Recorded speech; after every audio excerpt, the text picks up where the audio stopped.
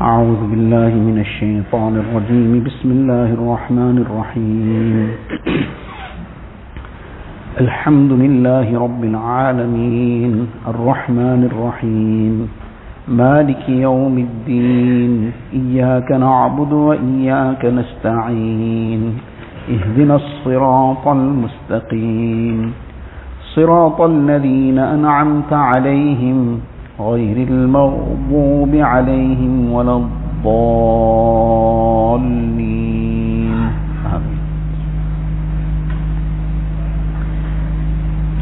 We finished off on the note yesterday that in the dua that we make to Allah Ta'ala in Surah Faatihah, we are asking Allah Ta'ala to guide us to the straight path. Ihdina as-sirat al-mustaqim. Then Allah Ta'ala has defined Sirat al-Mustaqim for us. What is Sirat al-Mustaqim? What is the straight path? So the straight path, Allah Ta'ala says, Sirat al-Ladina an'amta alayhim. That ask in these words, Ya Allah, guide us to the path of those whom you have favored. Not those upon whom your wrath has come, and neither those who were astray. So the question is that the path that we are being guided towards is in reality the path of the Quran and Sunnah. There can be no success in any other way. The only success is in following the Quran Sharif and the Mubarak Sunnah of Rasulullah sallallahu alaihi wasallam. So when that is the case, so what was the point in that the entire definition has highlighted people? Sirat al-Ladina, the path of those, the path of such people whom you have favored. Whereas the path of those people who Allah Ta'ala favored, their path was the path of the Quran and Sunnah. They became such people that Allah favored because they were steadfast on the Quran and Sunnah. So that's how they became favored. So the short definition was not taken, and this lengthier definition, so obviously it is Allah Ta'ala's kalam.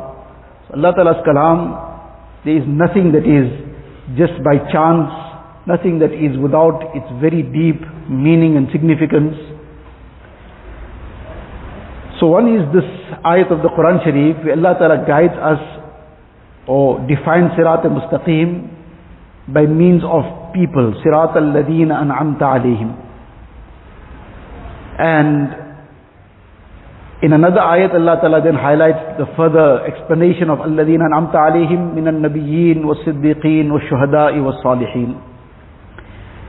So the point in this is that one is the book of guidance, but the book of guidance, a person directly with the book alone cannot gain that training, that nurturing, that direction. A person will need somebody to guide him. And therefore this has always been Allah Ta'ala's system, that from the time of Adam alayhi salam, Allah Ta'ala sent down Kitabullah, so He sent down Rijalullah. Allah Ta'ala sent down His book, so with His book He sent a messenger. And the messenger came first. He was first granted Nubuwwat and Risalat, and then the book of Allah Ta'ala was revealed to him. So this has always been the system of Allah Ta'ala, that for the guidance of man, Allah Ta'ala sent men, people, and endowed them with the knowledge of Allah Ta'ala's kalam and Allah's book. And then the last and final Nabi of Allah Ta'ala was Sayyidina Rasulullah sallallahu alaihi wasallam. So he was also blessed with the book of Allah Ta'ala, but Allah Ta'ala made him the guide, that he will guide through the book of Allah Ta'ala. So the book of Allah Ta'ala is the fountainhead and the source of everything. But the explanations of it has come via Rasulullah sallallahu alaihi wasallam, and Allah Ta'ala made him the being that was then made to guide. Though hidayat comes from Allah Ta'ala, but Allah Ta'ala declares, innaka latahdi ila siratin mustaqim. The same sirat al-mustaqim that we are asking for, Allah Ta'ala declares to Nabi Kareem sallallahu alaihi wasallam that indeed you guide to the sirat al-mustaqim. Now, we just mentioned that hidayat comes from Allah Ta'ala alone, and in the Quran Sharif Allah Ta'ala is saying to Nabi Kareem sallallahu alaihi wasallam, innaka latahdi, with emphasis, indeed you guide to the straight path. So the There's no contradiction in the two. Nabi Kareem Sallallahu Alaihi Wasallam, he invites people towards Allah Ta'ala. He invited people towards the truth, towards the Quran Sharif, towards the path to Jannat. So that inviting people towards Allah Ta'ala and explaining to them, helping them to try and understand, guiding them, that is the guidance. But that hidayat coming in the heart, whereby a person finally takes the step and accepts Iman, that hidayat comes from Allah alone. Nobody can put Iman in anybody's heart. And Nabi Kareem Sallallahu Alaihi Wasallam, as much as he dearly wished for his uncle to accept Islam, but he left without it, tragically. But that is what Allah Ta'ala then in another ayat of the Quran Sharif consoled Nabi Kareem Sallallahu Alaihi Wasallam by saying, إِنَّكَ لَا تَهْدِي مَنْ أَحْبَبْتَ وَلَكِنَّ اللَّهَ يَهْدِي مَنْ يَشَاءُ. You cannot give this Iman to who you wish. Allah grants it to who He wishes. And that's Allah Ta'ala's prerogative. And nobody has any right to question Allah Ta'ala. But you guide people in the form of showing them the path, that this is the path to Jannat, and inviting them to that straight and clear path. So it was the system of Allah Ta'ala from the beginning, that with Kitabullah, with the book of Allah Ta'ala, Allah always sent Rijalullah. Nabi Kareem Sallallahu Alaihi Wasallam was the last and final messenger. No Nabi to come after him. Kitabullah was to remain with the Ummah till Qiyamah, but the same system was to be maintained. That Kitabullah will be learnt by people via Rijalullah.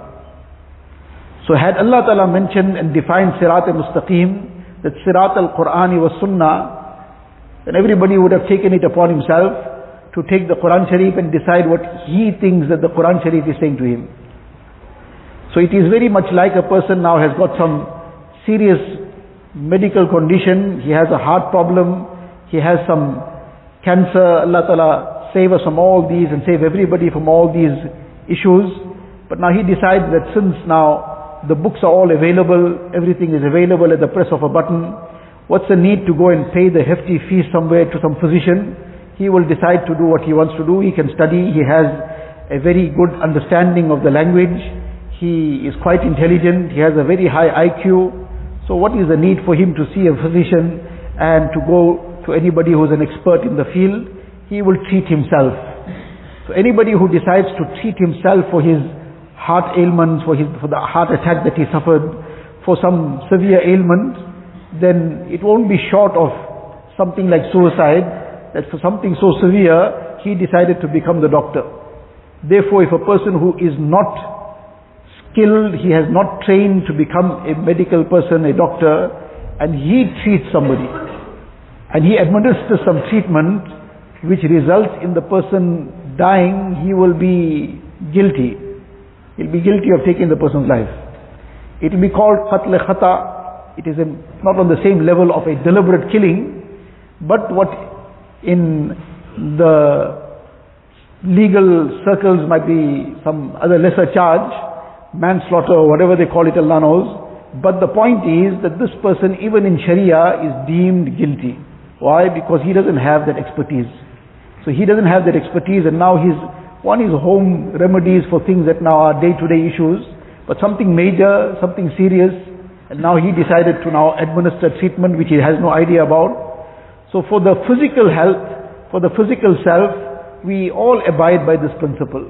Person wants to build a house and he decides that the engineer's fees are very high, he will do the engineering himself. And he has no idea about engineering, and he's building a multi-story building. And he went around, saw how they were putting some pieces of steel together. So he decided that I saw what's going on, and resorting to some books, and he decided to do the engineering on his own. So if everybody gets to know beforehand that this is the engineer on site, who has not studied at all to do anything with engineering, then they will tell him that this, you may live in this home if you wish, don't even invite us. Even if you invite us for the opening ceremony too, we're not coming, because this is bound to crash on somebody. So nobody takes a chance in all these things without the help of an expert. Everybody understands that for your physical health, for that engineering, you have to resort to the experts. For the Quran Sharif, for the path of Hidayat, for the guidance to Akhirat, a person decides that he is expert enough to take the Quran Sharif on his own and try to figure out what is the law of Allah Ta'ala that is being put forward to him, then he is dealing with something even more dangerous than the person who has no idea about engineering and is building a multi-story building on his own. That is less dangerous compared to this.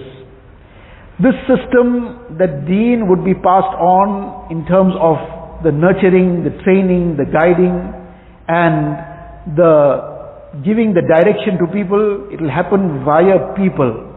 Because a book, it can present the facts, the book can present the details, but it is men that train men.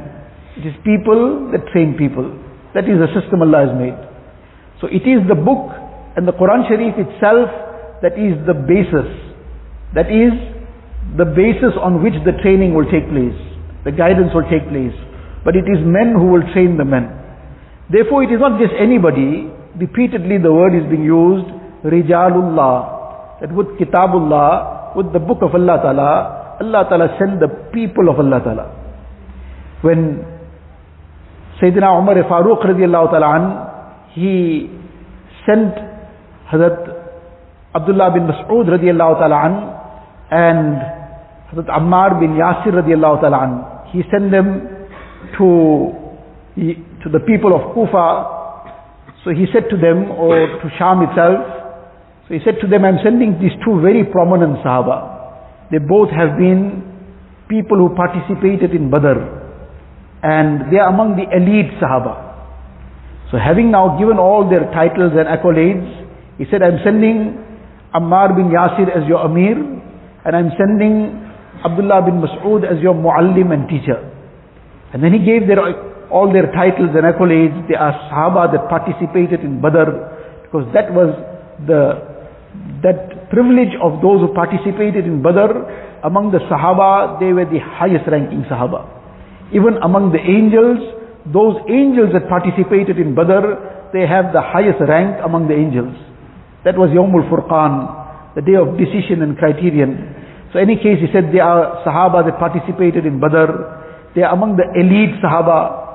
Then he said to them that فَتَعَلَّمُوا مِنْهُمَا وَاقْتَدُوا بِهِمَا. So therefore you learn from them and follow them very closely. I'm sending these two people, you learn from them. The Quran Sharif was already with them. They had many Sahaba among them that were very much expert in the Quran Sharif as well. But still, Hazrat Umar sent these two very elite Sahaba, very high ranking Sahaba, and gave the instruction to everybody that you follow them now. They will give you the direction and you follow in their direction. Nabi Kareem Sallallahu Alaihi Wasallam sent Hazrat Mu'adh bin Jabal radiallahu ta'ala to Yemen in his lifetime. And when he sent Hazrat Mu'adh radiallahu anhu to Yemen, he said to the people of Yemen that you now, this is the person that will teach you. Hazrat Mu'adh was sent for that purpose. He was sent as an Amir as well, he was sent as a governor, and he was sent as a Muallim and Qazi as well. So he was the person now that they had to turn to for their guidance and for the understanding of Sirat al-Mustaqim. Once Hazrat Urwa bin Zubayr radiallahu ta'ala anhu, he said to Hazrat Abbas radiallahu ta'ala anhu that this fatwa that you have given is contrary to the fatwa of Abu Bakr and Umar radiallahu anhu. There was some fatwa, some issue, some mas'ala regarding some matter of Hajj. So Abbas radiallahu anhu gave a certain fatwa in that regard. And in that regard, he quoted a hadith of Nabi Kareem Sallallahu Alaihi Wasallam. Or didn't quote a hadith, he quoted an action that he saw Nabi Kareem Sallallahu Alaihi Wasallam do. And Hazrat Abu Bakr and Umar radiallahu anhu, their fatwa was not the same, it was actually the opposite. Opposite or much different. So when Hazrat Urwa said to Hazrat Abbas radiallahu anhu, that what is this now that you're giving this fatwa, whereas Abu Bakr and Umar radiallahu anhuma, their fatwa is not in accordance to this, it's different. So he was an elderly person compared to all of them. He was the uncle of Nabi Kareem Sallallahu Alaihi Wasallam. This was after the passing away of Nabi Sallallahu Alaihi Wasallam. So he got a bit upset and he sort of scolded him. And he said, Bihada dalaltum. This is what has led you people astray. I am saying this is what I saw Nabi Sallallahu Alaihi Wasallam do. You telling me about Abu Bakr and Umar. So now, that sounds like there's nothing that can be said further to this. What can be said to that? So the Urwa is junior in every sense to him, but he said to him respectfully that Abu Bakr and Umar radiallahu anhuma knew Nabi sallallahu alaihi wasallam better than you knew him. So the narrator of this, Ibn Abi Mulaika, who was present there, he says that Hazrat Abbas kept quiet and he had no answer for this. In other words, he acknowledged, yes, what you are saying, that definitely is a point. That yes, there might have been some occasion when Nabi sallallahu alaihi wasallam did something which I might have witnessed, but there might have been a subsequent occasion where something different then came in and the previous aspect was abrogated. And there are so many aspects. There was a gradual development of things. So initially there was one instruction and gradually it was developed and something further came. This is like a physician, a doctor. Sometimes he sees a patient and then he tells the patient, you take this, but you come back after 3 days. And after 3 days he changes the medication. So now that patient says, but now you made me come all the way, you should have told me, given me that from the day one. Now you made me go 3 days. But now he doesn't understand that that was meant to first treat something that will now make the second medication more effective. Or that immediately he gave him that first medication, his body is not going to react correctly to this. He needs something first to now calm certain things down, then the next step will be now more beneficial for him. That's just as a very broad example.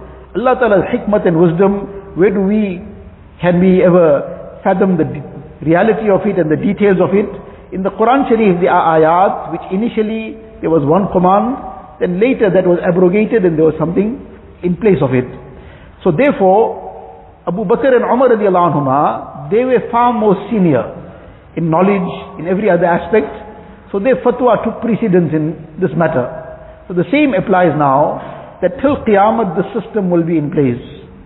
That the book of Allah Ta'ala, the direction and guidance and the Sirat-e-Mustaqim will be attained via people who are experts in Kitabullah and Sunnat-e-Rasulillah.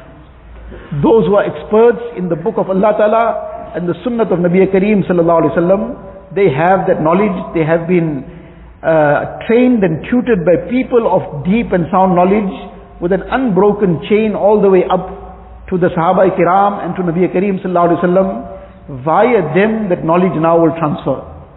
And the person who decides to do his own thing, Allah forbid, he will be astray and lead others astray. So this has always been the system, and this knowledge has always passed on heart to heart. But the direction, the book of Allah was the source of the guidance. But the knowledge transferred from Nabi Kareem Sallallahu Alaihi Wasallam to the Sahaba Ikram, from the Sahaba to the Tabi'een, from the Tabi'een to the Tabi Tabi'een, and in this manner it came down to us. So this is that unbroken chain, and this is the system via which this will continue. In this, the very important thing is, as we said, Rijalullah, so people who have Iman, they have correct knowledge which they receive from authentic teachers who themselves had learned at the feet of their ustads, and they have proper amal in their lives. To the extent that one can ascertain and see that they are people of the Sunnah. In light of the opinion and the view of generally the pious and the learned people, that this is a person who has that sound knowledge and he's a person of the Sunnah, then that is the general guide, that is the person from whom one will take the knowledge.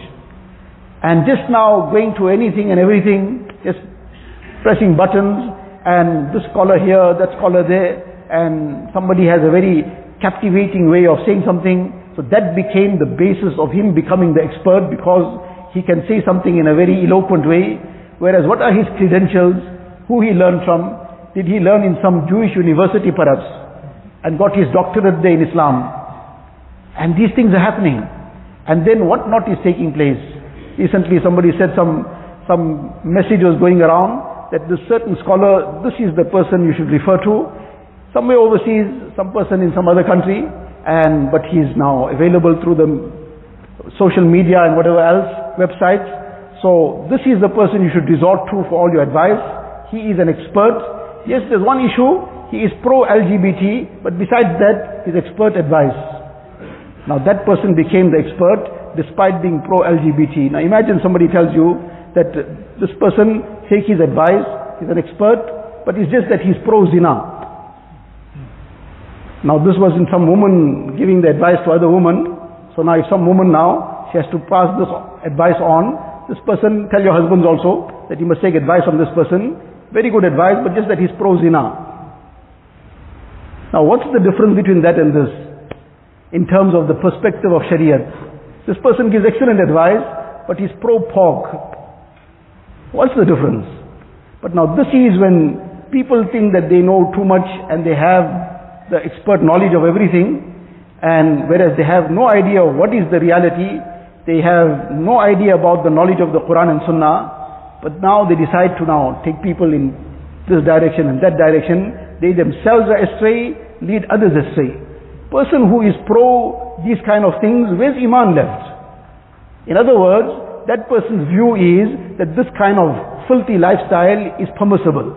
So Allah Ta'ala says in the Quran Sharif, in the various ayat and in the discussion of Lut alayhi salatu wasalam and what azab came upon his people, Lut alayhi salam's response to them, Inni li'amalikum min al-qaleen, that I disgust your actions. Now this person says the Quran Sharif may say it's disgusting, but he believes that no, it's fine. So now the Quran Sharif is saying it's disgusting, but he says it's fine, so where's his Iman?